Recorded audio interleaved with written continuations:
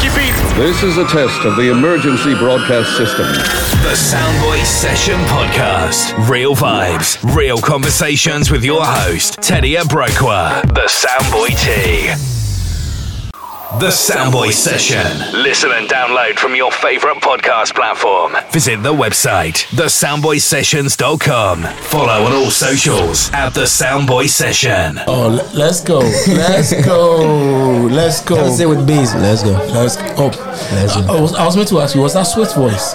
Let's go. No, that's me. I say it all the time. Let's go. Man, let's go. I'm excited because I know we're in very good hands, you know, with the way the industry is spun out. Your name is Jamina. Nana Jamina. Yeah. Let me just come with an interview, right? Like a proper introduction. Ladies and gentlemen, I am very, very privileged to be joined on the Soundboy Session by the one and only KiDi. Jeez. The girls, them sugar. Oh, Lord of mercy. They love you out here. Yeah. Oh, you know. I saw it today. I'm so emotional because, like, I was a bit nervous. I mean, I didn't know how it was going to go, but they showed up. They were excited about the movie. We had fun, and I mean, I'm grateful. And this is 99.9% women. Now there wasn't any guys that you see around here was actually working in some capacity for the event. Yeah. There wasn't any male paying people coming to see. What does that say to you? I don't know. When I came in, they told me that. I was like, oh damn. I mean, I'm grateful they came, but I also wish the guys would also come. But I mean, still, people came. The girls came. They loved the movie. We had so much fun. So, I mean, it's all a blessing. We'll talk about the movie, but I'm more interested in the music for now. Okay, you know, because I mean that's what powers everything. Yeah. You were a party in the park. I saw how you entered the stage. I was backstage. You know, it was crazy, man. Crazy. Can you just break it down for a lay person? Coming onto a stage with about 10,000 screaming people. It's like a drug. Like, that's the only high I need as a musician. Like, I'm not one of those musicians who takes stuff before I go on stage. Do you drink? No, I drink, but I don't do that before work. Yeah, okay. So sometimes when I go on stage, all I need is that thing, that initial scream. That's all the drug I need. And as a musician, that's what we live for, to make music for people to see you and be that excited to sing the song with you. I mean, it was so exciting for me yesterday. Is that the best crowd you play to? Well, that would be tough. I'm trying to compare this crowd to last year's crowd. Okay, let's make it simple. We put all of it in one box. So this is UK crowd. Anywhere else, how'd you compare that? This is still tough because have you had a better crowd than this? Well, or similar? Yeah, Where? Amsterdam. Where? Amsterdam. Crazy. US, New York, Canada. Like, everywhere I go, the love is amazing, and so it's so hard for me to pick which crowd because I love all the people that come to see me in the shows, and it's really hard to pick. That's being very, very humble about it. That's superstar status. No, when I was backstage, you know, I had to catch some of the action backstage, and you know, have a vibe with some people I haven't seen in a while, and then also just pick through, you know, from the stage view, and you see a lot of singing young. I mean, come on, man. I can't. If I had to be there to experience it, and I had to come here as well. You have a very big crowd you play to. You have an intimate one. That, you know, how does that feel for you as a person? It's always very, very important to have both. Because big crowds, you know, they're just seeing you on a big stage and they are back singing the songs. But intimate crowds, they're here, they can touch you, they can take a picture with you, they can take videos with you. And we have, as artists, I feel like no matter how big we get, we should always have these intimate moments with the fans. And then because you're always on the big stages anyway, so it's good for me, and I'm excited to be able to do the big stage and then do an intimate one like this too. Yes, we'll come back to the whole the reason why KiDi is in town, you know, with the, not just party in the park, but also you've done something quite unique, you know, that we'll talk about this movie. You know, I was back there with you, I was standing next to you, and then I could tell you were enjoying it as much. Yes. I've seen the movie so many times, but every time I'm looking, it's like the first time I'm watching it, and the fact that people were enjoying it was giving me excitement myself. So as you saw at the back, I was excited with everybody else. We're just all chilling in the back. and this is something that what propped up the idea though? Like I said earlier in the Q&A session, it came as a joke. Like we're just fooling around. Oh, why don't we present the album as a movie? And then we laughed, and then next we knew we're actually making a whole plan to make the album a movie.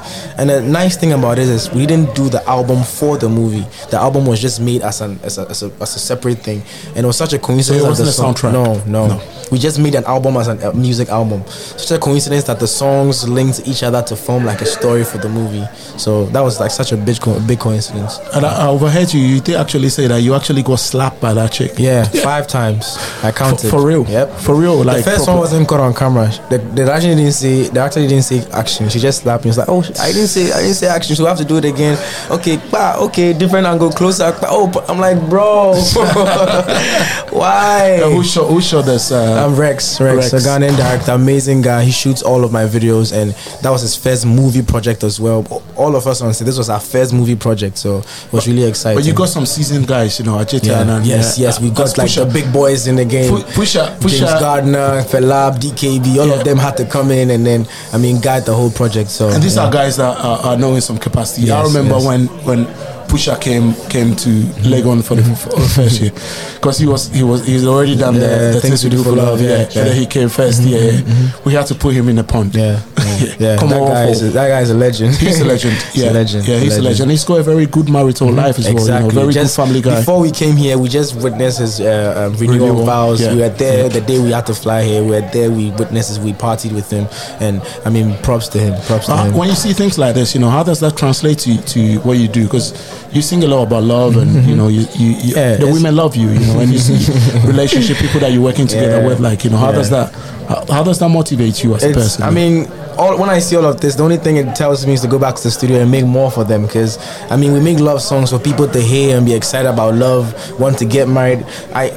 One of the exciting things is whenever I go on social media and I see a post like, oh, I heard KiDi's song and it made me miss my girl, a girl that I don't even have, made me want to fall in love. It's all exciting because we do music for people to get inspired to do positive. So if my music wants to make you fall in love, go for it. Has anybody named a child after you?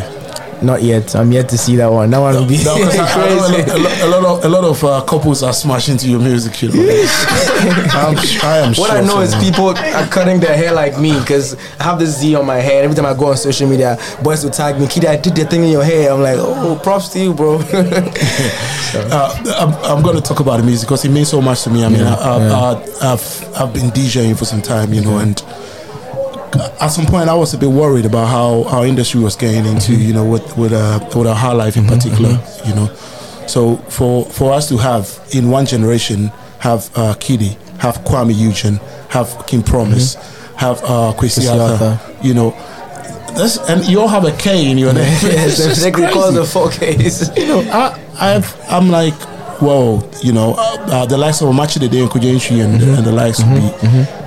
Can just rest easy because they know that all the work they put in hasn't been in vain. How much has high life influenced your career? Or who did you grow up listening to? A lot of them actually. The Q&A session, I said my dad used to. It was like Who's your dad? Alex Jam now.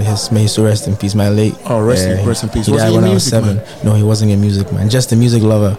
And he used to play all Daddy Lumba tunes, Kodrinti tunes. I used to grow up listening to all of. As a child, I didn't understand the song. I didn't know what it was, but because you're constantly hearing the house, constantly every time they're playing the songs, you're just naturally growing up liking them, and then that's how everything. And you've always wanted to be doing music. Always since the first time. I've tried to impress parents and family with other ideas that I want to be a lawyer. I was like, I'm psych. So, education wise, what did you? I did economics in university. Which one? Legon. I was in Legon. Which year? Which year was that? 2012. No, 15. 2000. I left in 2004. Oh wow! Yeah, see a gap. yeah. 2015. Yeah. But that's how good music brings you. And then there is actually one rapper by the name Kobe Onyami. I don't know. Yeah. So Kobe Onyami's dad was a lecturer. Back when he was a economics lecturer. Okay. and Barney Okun as well. I'm not sure when Barney Okun did lecture you, because he was, Barney Okun was like, if you talk economics in Legon, Barney Okun was like, you've got to pass this course.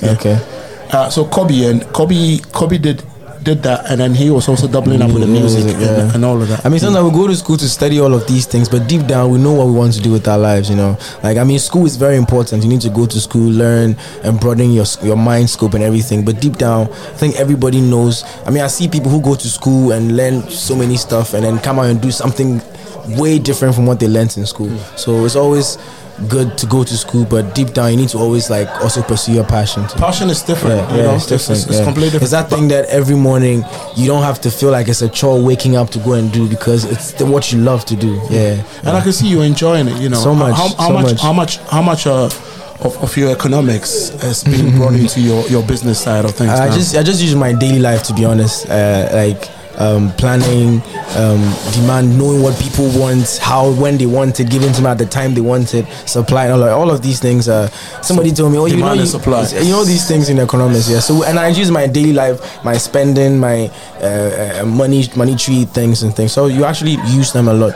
We don't have a fixed structure economics thing that we do, but deep down we use them small in our little ways in the things we do in our lives. You've managed to build up a career that's taking you around the world. It makes you proud. I'm sure your mom is still alive, right? Yeah, she is. I was just texting her right now from here. Mom be telling her, she was asking me how it went. I was like, Mom, don't worry. It was a shutdown. she's a fan, of course. Sometimes she even hears the news on social media before I see it. What's it difficult, to get her around you being a full-time musician? In the beginning, when it was just a hobby, she didn't have a problem. But I mean, as a mom, I understand, because when I was growing up, after uni, she started getting worried, because life is getting more serious. So are you sure this is what you really want to do? I showed her that this is. I mean, I can't see myself doing any other thing.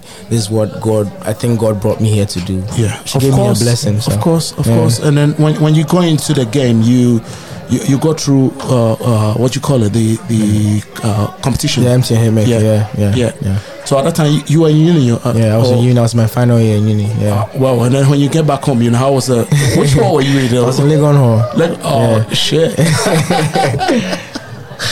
Listen, man, anybody who wants to know who Legon Hall is, that's where all the hot girls were. Volta Hall is all female. Yep. They have the beautiful women and all of that. But Legon Hall, you're right.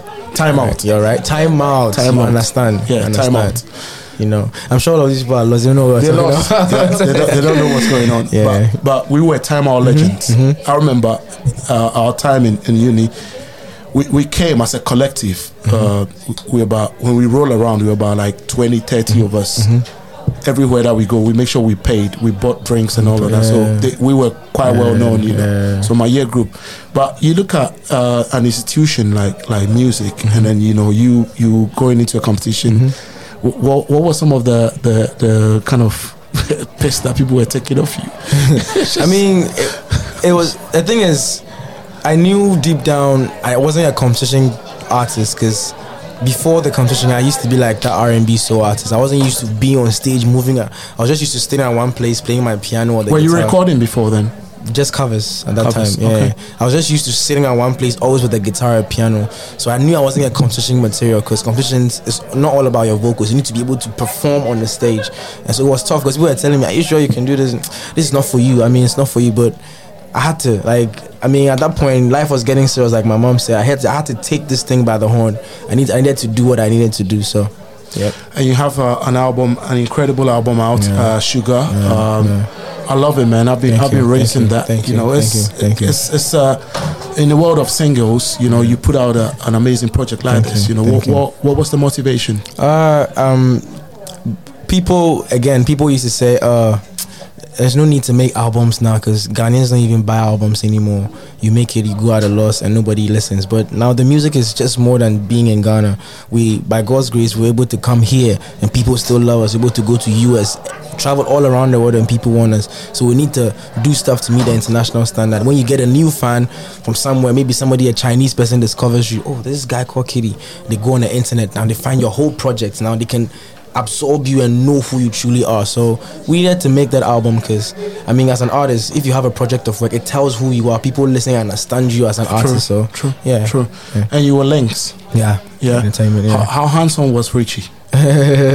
Richie's a perfectionist, to be honest, and he's just like me. Like I want things to be done a certain way. If I'm making music, I take so long to make my music because I always have like something left. Like I listen, I'm like, no, something needs to be tuned down. And that's how Richie is. Amazing guy. And that's why everything that comes out of Lynx is always like of good quality, because he makes sure that the music we're putting out is always good. In this career, I've only had to apologize to a couple of people. One of them was to Lynx, True Swift, Kwame Fashie House. Because when Lynx started, I was on a pirate radio, you know. We were the only outlet for African music, and at the time, he had all this new sound, you know. So I was a champion for Lynx, playing all the new sound from Asem and all that. Yeah.